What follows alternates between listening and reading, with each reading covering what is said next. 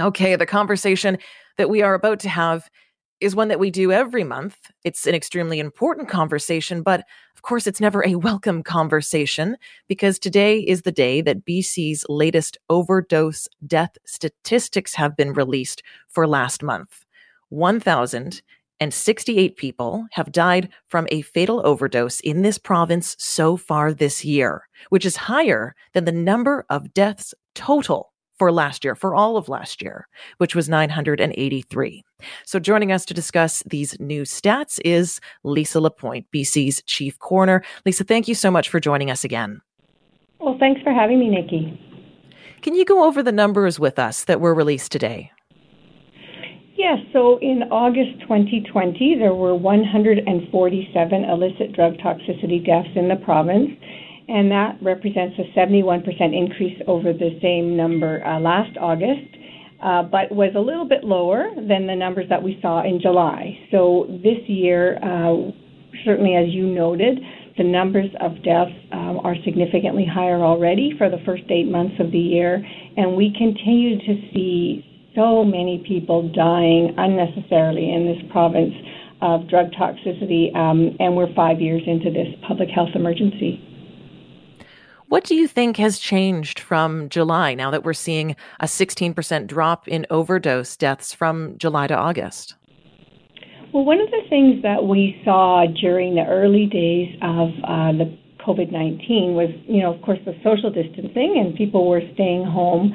There was less access to naloxone, to the overdose prevention sites, the supervised consumption sites, to drug checking services because of just reduced services. There just weren't as many people available to provide those services given that people were staying in more. And so we believe that was a factor in the increase that we started to see over those months.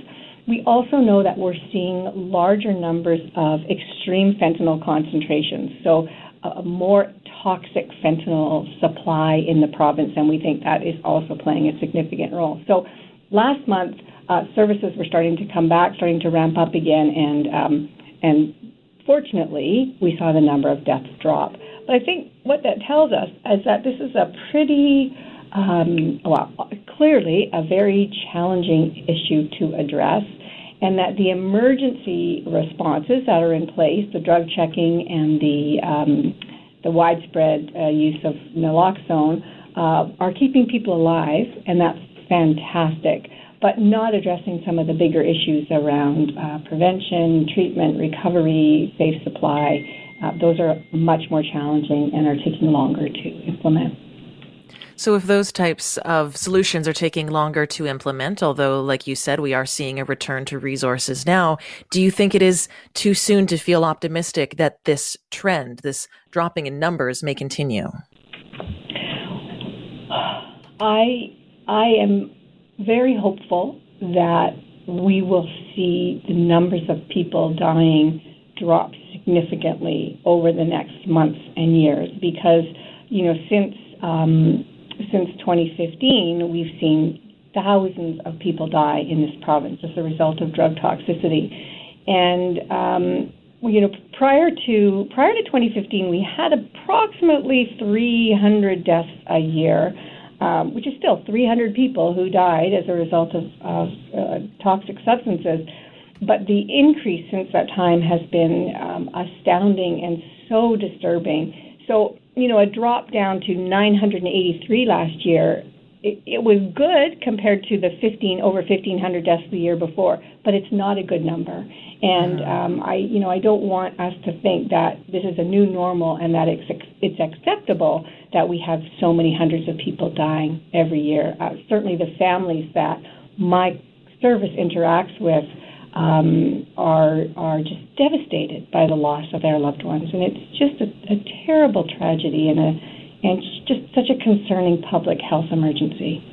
Mm-hmm. The number of men dying from a fatal overdose increased in August, but it dropped for women. Why do you think that is?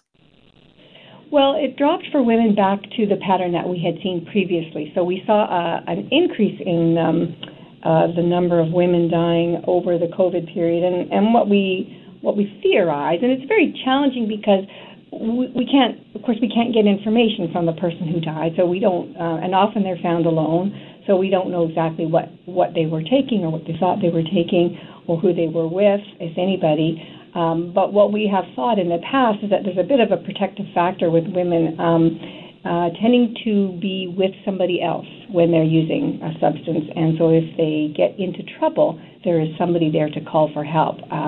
Men more often using alone and therefore being much more at risk of dying, because we know that using alone is a significant risk when using illicit substances. Lisa Lapointe, thank you so much for joining us. Thank you so much for having me. It's an important subject. Thanks, Nikki. Well, it's no surprise at all that the economy and health concerns will be front and center in this upcoming BC election. But of course, there are other issues that need to be addressed in our province. And typically in an election cycle, the environment plays a significant role. So what role will it play in this election cycle?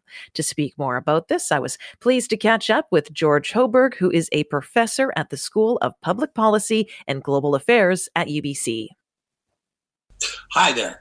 For the majority of this year, George, our provincial government, like basically every other government around the world, has really had this one major focus, which, of course, has been dealing with health and economic concerns related to the pandemic. However, typically in an election cycle, the environment comes up as being a big concern for voters. How do you think the environment will rank this year when it comes to voter priority? So it's too early to tell. I know that's a cheap answer, but one of the impacts of the snap election is we don't know what issues the opposition is going to prioritize, as in both the Greens and the BC Liberals. We know that the Greens will prioritize environmental issues, but they're only going to get traction if that really resonates with the public. And so the big question really is this year, does the public have an appetite to prioritize environmental issues over the other highly salient ones that they're focused on right now, which is essentially keeping people safe in the pandemic and keeping food in the house around the economic issues. And those are such important things to people's direct sense of safety and well-being that in circumstances like that, it's natural for environmental issues to drop down in priority. Yeah, and that unfortunately really seems to be the ongoing battle for those who'd like to see environmental policy more highly prioritized. Well, clearly important for our existence here on this planet, the environment isn't often an issue that politicians address unless they think it's going to improve their chances at getting elected. Right, but I do think there will be dynamics around that. It just really depends on how it resonates with the public. Climate change is an issue which has been huge lately for quite a long time, and we did have a big burst of interest in climate change in late in 2019, which had a big impact on the federal election. I don't know if that has endured given the pandemic, and I doubt that it has. The Green Party will push the NDP to want to go further on that stuff, and the Liberal Party will want the NDP to go, will want the government to go slower. So we'll just have to see what issues they choose to make significant. Yeah, when we look at big issues that could brew back up again, considering everything that's happened this past year, we may forget that the year began with pipeline and railway blockades in protest of the construction of the Coastal GasLink pipeline on Wet'suwet'en First Nations territory. Do you think that issue will come back up again in this election? I think it'll be a very big issue because I think the Liberals will use that as a way to attack the NDP. I think they're going to have to be very careful in how they do so, given the difficult issues in Indigenous rights that are at stake. But I definitely think that will be an issue. It's for a couple of reasons. One, the Liberals will sense NDP vulnerability on it, and it's all tied up into the future of LNG in the province, of which there is still a lot of contestation. Absolutely. I think we all remember very well the Trans Mountain Pipeline project and how that played out. I mean, we had BC NDP leader John Horgan saying that he was going to use every tool in his toolbox to stop that project. And then we remember we engaged in the pipelines versus grapevines battle with Alberta, where for a short time they were boycotting BC wine. And then in January of this year, the Supreme Court of Canada ruled that the BC government does not have jurisdiction to regulate the flow of bitumen through our province. And kind of that was that. But do you think that the handling of that issue could affect the BC NDP one way or the other? Is this an issue that the Greens or the Liberals will come after the NDP for how they handled it? I don't actually think it will make that much difference this year. It has been an extremely polarizing issue, but the NDP did. I mean, they didn't do everything. They didn't use every tool in the toolbox, but they did enact a very significant piece of legislation. They pushed it through the process. They were rejected.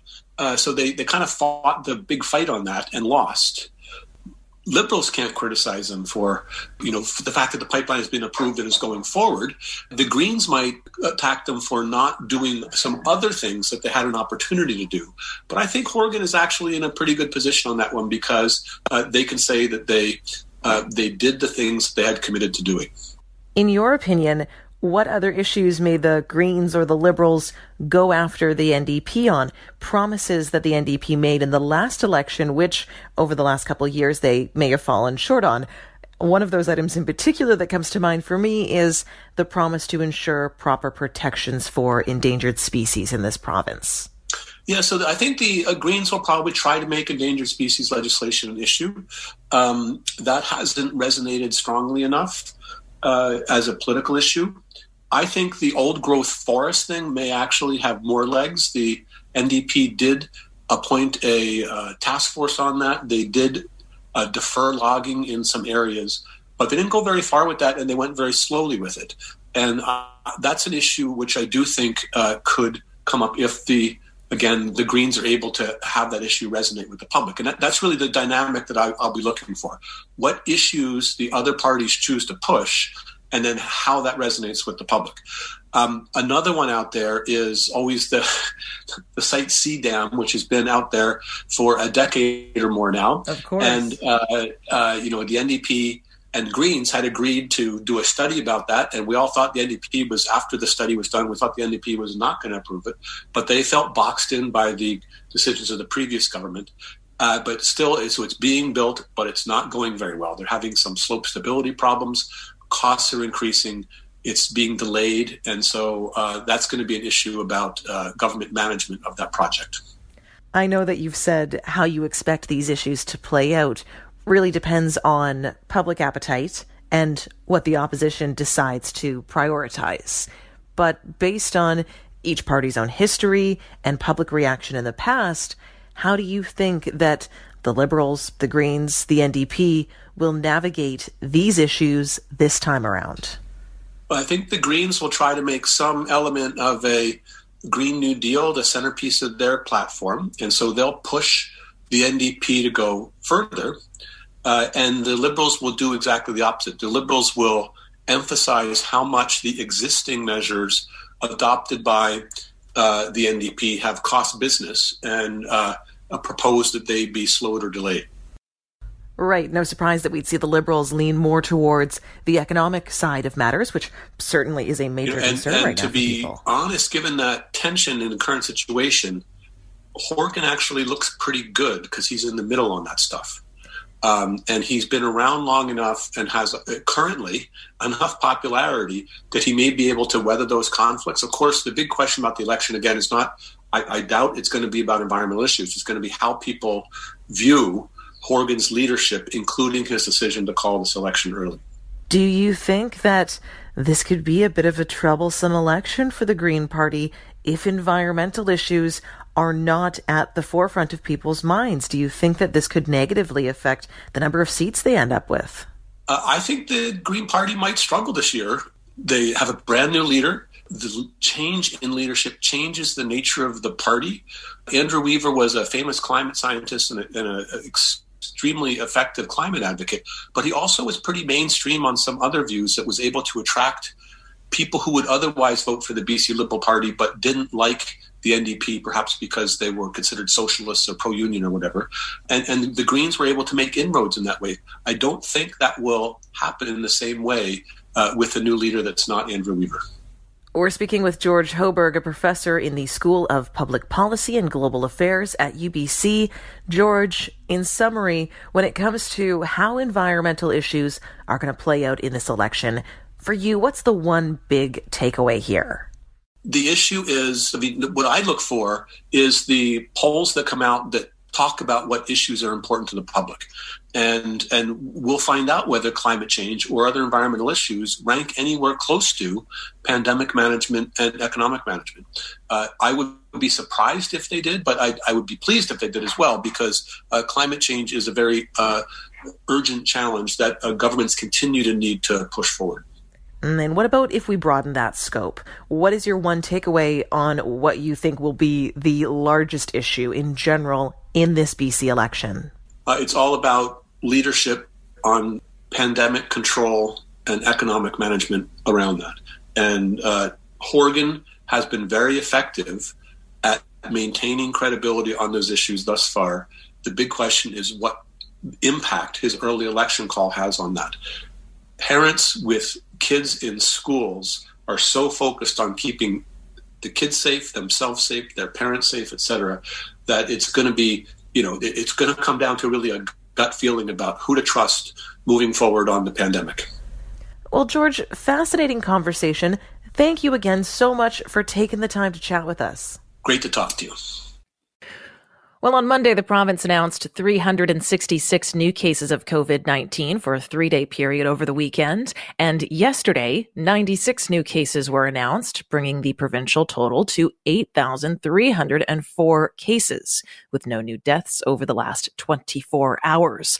Currently, there are 1,456 active cases in this province and over 3,300 people in isolation. Now, today, we're going to get another update, as we always do, from Provincial Health Officer Dr. Bonnie Henry at 3 p.m. And of course, you can hear that press conference live right here on CKNW. Now, as case numbers increase, we are left to ponder, could there be a second wave? Could this be the second wave that we've been warned about?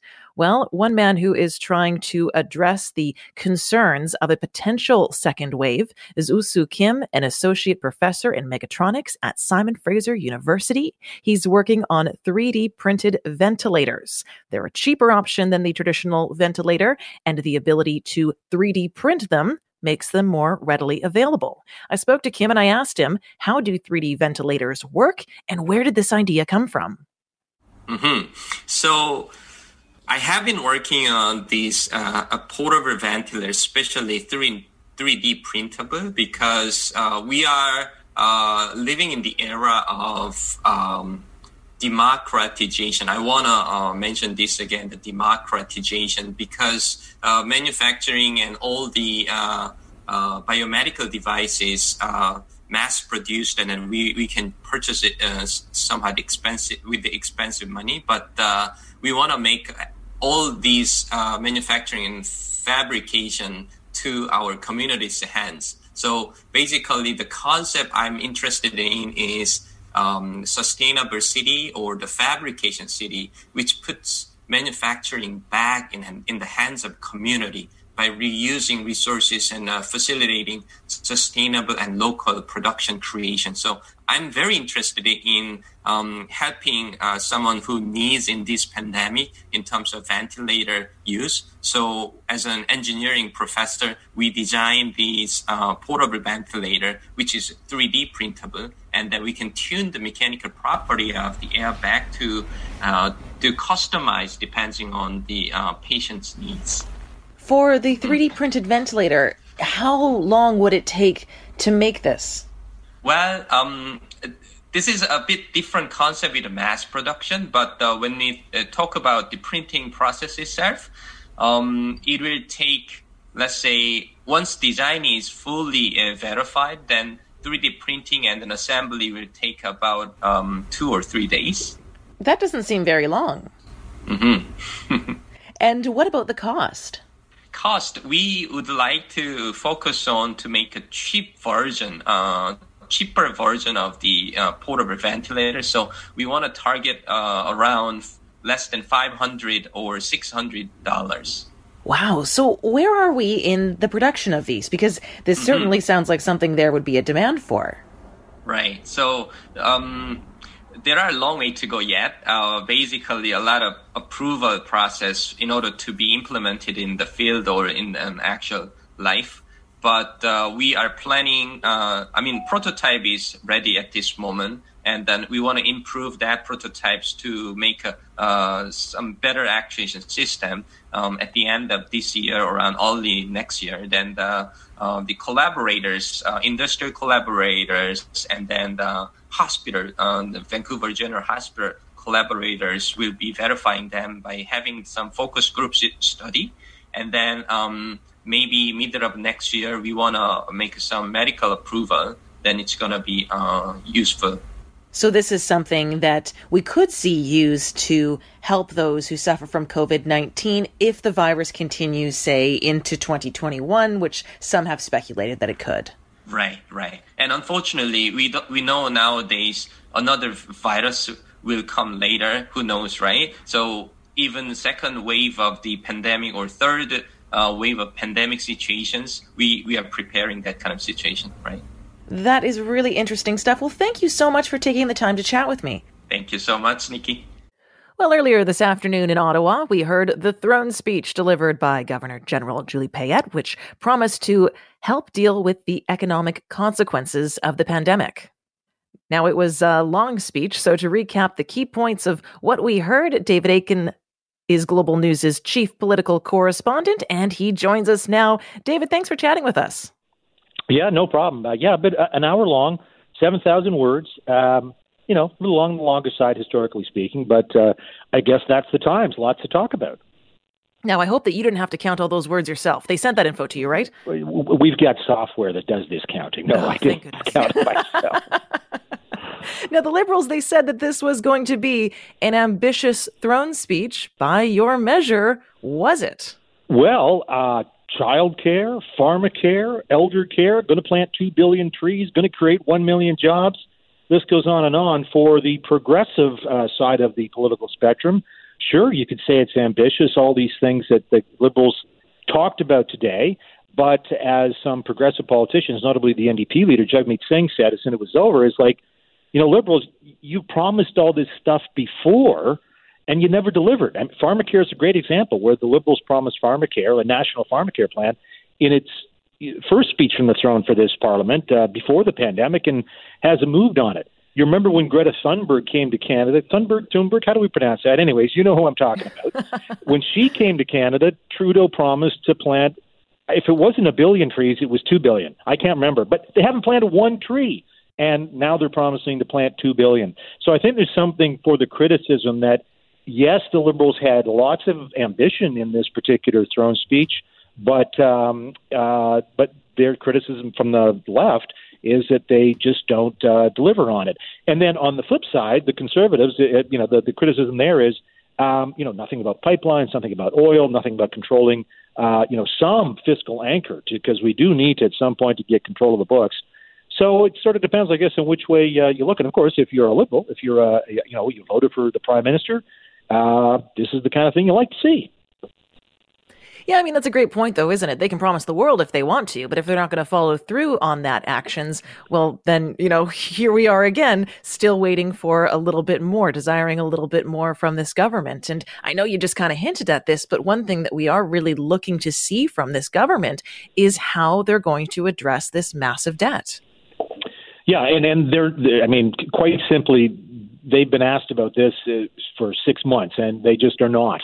And I think they've judged that the political temperature of the times is that's a low priority for most Canadians, is the debt. Yes, the policy wonks and say, Canada does have, relative to its peers, a reasonably good fiscal position despite all the spending. And yes, we're going to probably hit $1 trillion in total government debt, very shortly this year or next. But I think that the Trudeau government says that's not the big issue. The big issue for most voters is health. I want to be healthy. I want my family to be healthy. I want my kids to be healthy when they go to school. The problem with a lot of what the government talked about today, childcare, pharmacare, elder care, keeping kids safe, that's all provincial responsibility. The federal government can't do much other than say, hey, BC, do you need a couple of $1 million for something to do with keeping kids safe? And it's really up to the province of BC to decide how it will spend its money. And so already one of the reactions we've seen, and surprise, surprise, it's from Quebec, which is always very jealous of protecting its jurisdictions.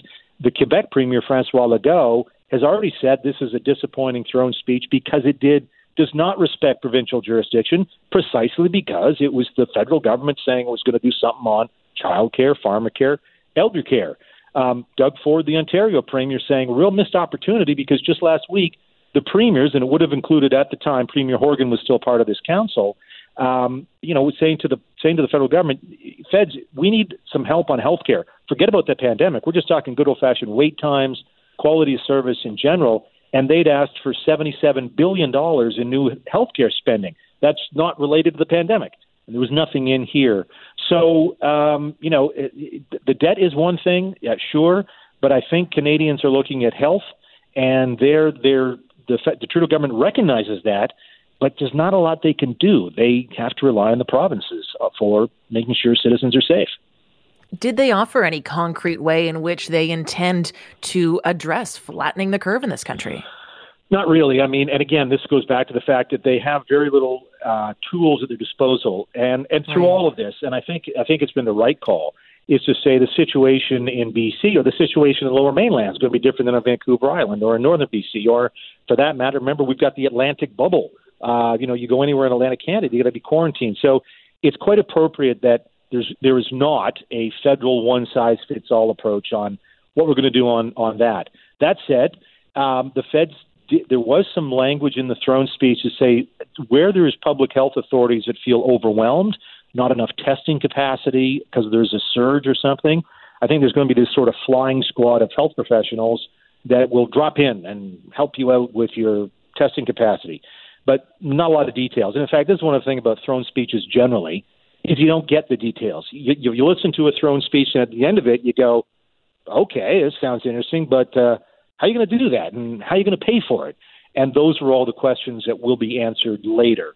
So we got some general shape of what the government wants to do, but we're really short on a lot of details and short on any funding commitments. And, one thing I should point out, too, is we're 6 months into the fiscal year, and we still don't have a federal budget. And a federal budget is the foundational document for any government in a given year on its spending plans, on its revenue plans. And, the excuse has been, well, it's too uncertain, we can't do it. But, a lot of people say, I think there's a lot of parliamentarians would say, put a budget together, and if we have to change it, change it. You can put two budgets out in a year. But the announcements or the speech today does have some ambitious, expensive plans. But again, if you're a parliamentarian, I'm not sure how you can approve any of this but without a budget to say where we're going to be in 3 years, 5 years, presumably once this is over. So lots for the MPs to chew on this one. Well, and something else that they brought up in the throne speech today, which I think will be challenging to address in a concrete way, is tackling systemic racism. Yes, that obviously has been an issue that sort of really pushed its way to the forefront in the last, 6-8 months or so. And the government is, again, saying some nice things about this, that it has to do something, and task forces, and we will address this. One of the important things, actually, I shouldn't diss it, is what they call disaggregating data that the federal government collects. And so right now, the federal government, Statistics Canada, for example, when it collects data and publishes data, it's colorblind. It doesn't acknowledge that there may be different wage outcomes for visible minorities versus non-visible minorities. StatCan only recently started publishing the monthly jobs data on unemployment rates, and so we've been able to see, there is a higher unemployment rate for Black Canadians, for Asian Canadians, South Asian Canadians. So that, I think, is an important thing the federal government can do to help Canadians understand how different groups in society are experiencing different outcomes on everything from wages to finding housing to you get it. What to do about it? Well, those are, TBD, details to come. Mm-hmm. And the role of women in the economy was specifically addressed in this throne speech as well. Right. And again, lots more nice words. So, for example, I don't know if you're... That seems to be the theme of this throne speech, isn't it? Yeah. So there'll be an action plan. And I'm reading right from the throne speech. An action plan for women in the economy. Okay, great. super. But, I suppose women who are worried about getting back in the economy, they don't want an action plan. They want action, right? That will be the first thing. And I know that lots of people have said that the most important thing to help women get back in the economy, to tackle the she-cession, is childcare, is to make sure that women have somewhere, the burden of childcare by and large falls on women. We all know this. And how do we make sure that women have safe, affordable access to childcare? That's important. And the government recognizes that. But once again, here we are. We haven't had a national childcare program since 2006, or beginning of one, and that's when Ken Dryden negotiated one with the provinces. But then the government fell, and that childcare program, then Harper government took over, and that was the end of that.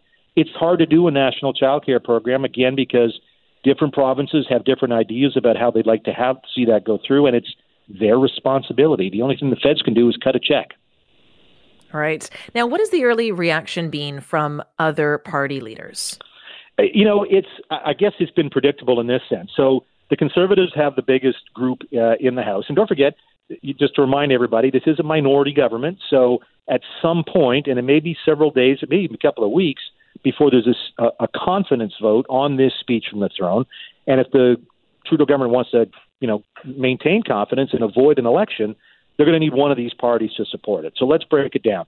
Conservatives, they hate it. They don't like it. Interfering in provincial jurisdiction, not enough about pipelines. They're not voting for it. The Bloc Québécois sort of took their lead, not surprisingly, from the Quebec premier, which is this thing interferes in provincial jurisdiction. But so far, we haven't seen the Bloc really definitively say which way it will vote. I suspect they vote against the speech from the throne. That's my hunch.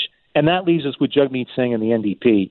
And again, Jagmeet Singh was out earlier saying it's more pretty words than the Liberals, and that's true, but they are the pretty words that the NDP tends to like to hear. So I can see the NDP at some point saying, we will take the Prime Minister on his word that he is going to finally make good on these promises and do something about all these things he said, childcare, pharmacare, elder care, housing, you name it. And so they will vote in favor of the throne speech. Now, when we get to details on some legislation, that's when I think the NDP may desert the government. And in fact, there's legislation before the House already that deals with what happens when the CERB expires. And it expires this week, the Canada Emergency Response Benefit. And already the NDP are unhappy that the government is not going far enough with supports for those who will no longer have the CERB.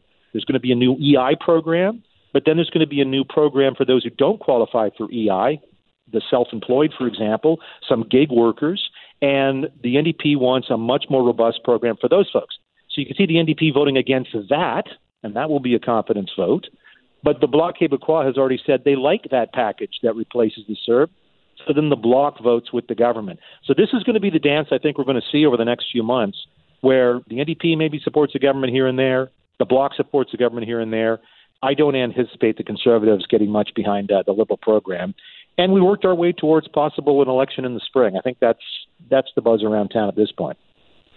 David Akin, thank you so much for chatting with us. Yeah, no problem. Have a great afternoon. Have you ever been to Fright Nights before at the PNE? Well, as you'd expect, things are going to be a little bit different this year for Halloween, and that includes Fright Nights. To find out more about how the PNE will be adapting to the COVID-19 pandemic this Halloween, I had a chance to speak to Jeff Strickland. He's the PNE's Vice President of Operations. Thanks, Nikki. Thanks for having us. We really appreciate this. Absolutely. You guys have had to make some pretty serious pivots this year. Looking back, how do you think that your summer season went? Well, it's been a year of, a lot of challenge, but a lot of innovation and a lot of focusing on things that we can do. And we couldn't be more proud of the events that we've been able to do in consultation with Vancouver Coastal Health to ensure that everything has been safe, but also to engage our team and to really be able to do the things that we love doing. We love producing events. We love entertaining our guests, and we love being part of big times like summer traditions and Halloween traditions and things like that. So we're not just going to, roll over and hide and wait for the pandemic to clear up. We, of course, want to be as relevant as possible. We need to keep our staff working as much as possible. And we're in this business to have fun, and that doesn't necessarily mean we need to stop just because we have to do things differently. How many people have you been able to keep employed through the pandemic? Well, we are still deeply cut into our roster with layoffs, but for every event that we're able to put on, we're able to recall different staff, whether they're frontline, parking employees or our trades employees, even our management staff that have been on some layoff have been able to be recalled for some of our events. And as we keep going with momentum, we keep working towards getting our full team back together so that we can one day again put on all the large events from concerts to trade shows to, of course, our annual fair at the PNE. Mm-hmm. Stuff that's all such a tradition for people in Metro Vancouver to partake in, just as Fright Nights is. Fright Nights, such a popular event at the PNE. Will you be able to do Fright Nights this year?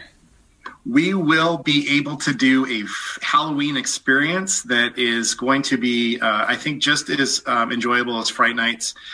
We had two objectives going into the fall. First and foremost, we thought Fright Nights is one of our favorite events. It's one thing that we're very proud of. It's grown over the years when we first started doing it, probably 12, 15 years ago.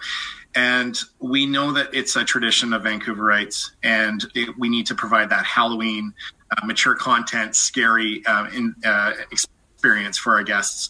So we are very pleased to announce that Playland will be transitioning into Slayland, a night of 1,000 screams, and this will feature all our rides and attractions. It's a regular business operation for Playland to be open at night.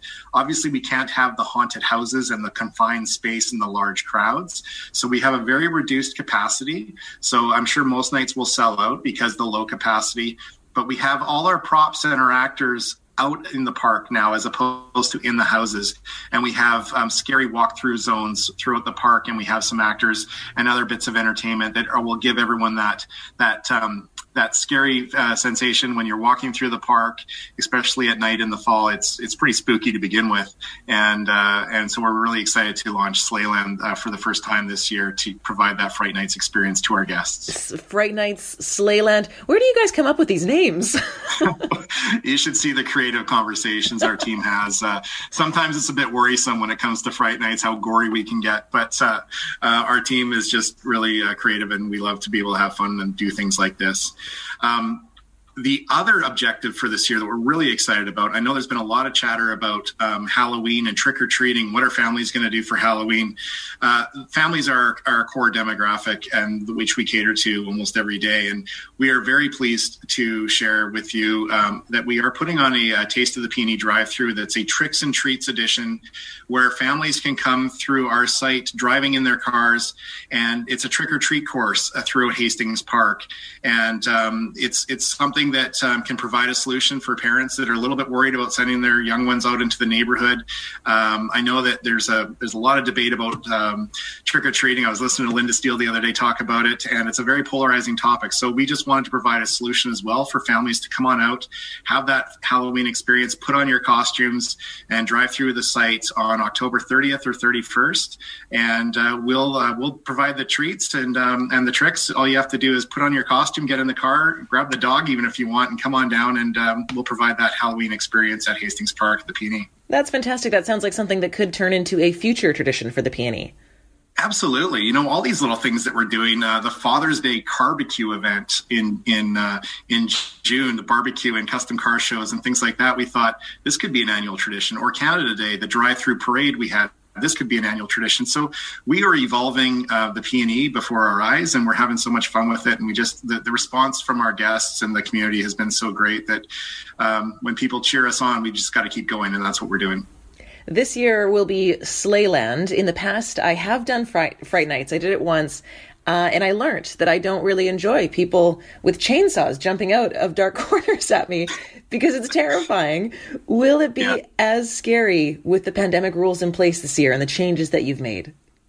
It will be as scary. We have world-class props. We buy our props and our animatronics from the same companies that Universal and the big parks in the U.S. buy theirs from. So we have world-class production quality assets and cast members that will be scaring you throughout the park. It'll be a different type of scare. It won't be the type where you jump and grab, your group of friends that you're with, because of course we need to keep people socially distanced. But there's going to be some really cringe-worthy scenes, and it's definitely a mature environment. So it's mostly catered to adults, although children do often come to Playland. It is more on the mature end. So we will scare you, I'm sure, if you come. Obviously, we're not going to jump out and make you jump and grab people, but we will provide an open air walkthrough experience where you will have a lot of fun and you'll still have that sense of scare. And now, what about for people who want to come dressed up in their costumes? What do they need to know this year for coming in costume to the PNE, be it for Sleighland or be it for that drive-through experience you were talking about, the trick-or-treating with the kids? Yeah, for Sleighland and Fright Nights, we typically welcome guests to come in themed. But of course, face coverings in the past, we'll continue with this. We don't allow masks or face paint because we don't want there to be any confusion with our cast members and the guests. I mean, sometimes we don't want guests to get overzealous and get into the mode, of course, of providing extra scares. So we do want to delineate between guests and our staff. So we do ask for people to not come with face paint or masks on, but by all means, if you want to go in costume or theme, we're all for it. And we want to encourage people to wear their costumes, in fact, with their friends, or to come in different theme nights that we're looking at producing as well, so that we would have opportunities to come multiple times, perhaps, or even to drag out some old costumes that you haven't worn in a few years to come to Playland with that. And then on the drive-through trick-or-treat event, there are no restrictions as long as you stay in your car. So we are encouraging little ones to put on their Halloween costumes that we know they're so excited to wear, and to come through our event. We'll have more of the family-friendly themed entertainment, and of course providing the tricks and the treats to all the families that come through that event. Great. Now, what do we need to know as far as dates that this will be running? What is admission? That kind of info. Yeah, we're really excited to open up Sleighland October 9th. These will all be operational in the evenings from 6 o'clock till 10 p.m. It is $39.50 for your admission, which is it's a lower price point than your traditional Fright Nights. And we also have very limited capacity, so we are expecting most nights to sell out. So my advice to anyone would be to get your tickets quickly. And then the Taste of the PNE drive-through, the Tricks and Treats edition, right now we're looking at October 30th and 31st. Obviously, trick-or-treating is something you want to do on Halloween or very close to it. And we're looking at 4 p.m. till 8 p.m. on the 30th, and then from 11 a.m. till 8 p.m. on the 31st. And we are looking for tickets there to be purchased in various time slots so that we can control the lines and ensure that the experience is a great one. So that is a $25 admission price for the car, which includes the trick-or-treating and the bags of goodies, and there is an opportunity to buy extra bags if you want to load up your car with extra people. So there's an option there as well. All tickets for both events can be found at ticketleader.ca. Jeff, thank you so much, and wishing you an early happy Halloween. Always a pleasure, Nikki. Thank you so much, and happy Halloween to you too. Well, it's never easy being a student. You have a lot to juggle, don't you? Studying, finishing assignments, those dreaded group projects, and of course, getting ready for exams. But on top of all of that, you now have to deal with COVID-19 and how that impacts everything that we do. Well, life for Langara students could get just a little bit easier, as they'll be receiving more than $30,000 designated to assist students through the pandemic. Our CKNW contributor John Jang has more. Good afternoon, Nikki. Some really great news as we learned this morning the YSAC group, to celebrate their 40th anniversary, had raised $30,000 for BC students that are in need during the COVID-19 pandemic. The YSAC group partnered up with Langara College to help the students there with this money, which can be used in a variety of ways. And to explain more about the money and this partnership, I am now joined by Moira Guchstetter. She is the executive director of the Langara College Foundation. Moira, obviously, this is really great news for both Langara College and the student body, but tell us, how did this all begin? Well, we have a wonderful partnership with YSAC, who's been a contributor to us for the last few years, and it's their 40th anniversary this year, and their president, Oscar Virgi, came to us with a proposal to make us their charity this year to help students in need. Well, that's really great to hear, and I'm glad that Langara has a chance to help the student body here, as many students are obviously facing stressful times, not just with their studies, but through the COVID-19 pandemic. So tell us how this is going to benefit the students. We're really here right now to help our students through COVID, and as an ongoing piece, our students have so many financial challenges, and during COVID especially, we've seen an increased number of students accessing our bursary funds, as well as we've got a community cupboard which helps provide food security to students in need. And we're fundraising right now for our hamper program in particular, which has just helped students with back to school hampers. We funded just over $40,000 to support back to school hampers, and we're now working on fundraising for the holidays. We know the holidays are going to be especially tough this year. And also, a new project for us is we're working towards increasing the number of laptops that we can have available to students on loan. We know with moving online, the stress of having the right technology is often something that our students are coming back and saying we need more of. I was a student about 10 years ago now, and I remember not having a laptop then. I still don't actually have a laptop for personal use, but I remember when I was in school and I was going to lectures and I was in class, I always felt like I was playing catch up to all my peers who did have laptops, and that was 10 years ago. Now we know that laptops have grown so much that you can do basically everything possible with the laptop. Absolutely. We did a survey just as our students moved online in the spring to really know and understand where the technology gaps were. And we found that about 31% of our students that responded were actually using their smartphone as their first line of communication and use with school. And further to that, about 56% weren't able to have access to a computer for more than, I think, 3 to 4 hours a day. So when you don't have the proper technology, it makes it really hard to be successful as you want to be with your academic pursuits. And what's great, too, is that this money, the $30,000, won't just go towards supplying more resources like the laptop, but resources to go and get mental health help, because we are understanding now how important that is. And like I sort of mentioned earlier, students are facing a very stressful time as we're going through an unprecedented pandemic. And, you know, even without a global pandemic to be worrying about, students always stressed about exams and projects, but now it has just really been magnified. Yeah, I think students struggle all the time, and mental health is something that we're all very aware of. And at Langara, we've put in place some additional supports to help our students through the movement to online, and whether it's through counseling, whether it's through our student engagement office and offering more engagement and social connection options for students. We're really trying hard to make sure that students are supported and are able to live healthy and viably through the pandemic.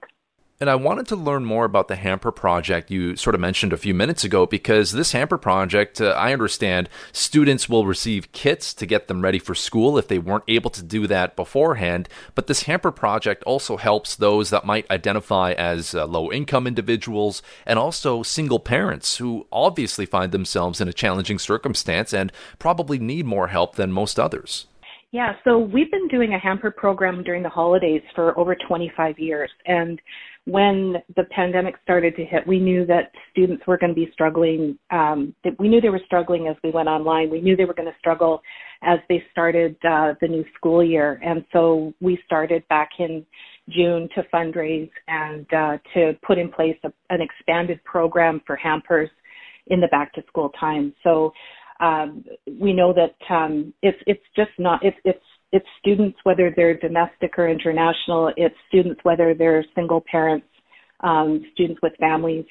A student is a student, and there's much need out there. We distributed just 279 hampers 2 weeks ago, and that was the first time we'd ever initiated the program away from the holidays. And we anticipate the holidays, again, will be probably more subscribed than we had for the need at back to school.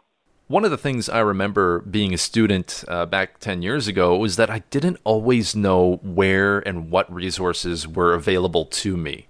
I might have been guilty of my own ignorance with that, but the fact that a student has to go and focus on schoolwork, assignments, projects, finals, and things like that, you're not always thinking about all the extracurricular things such as mental health help.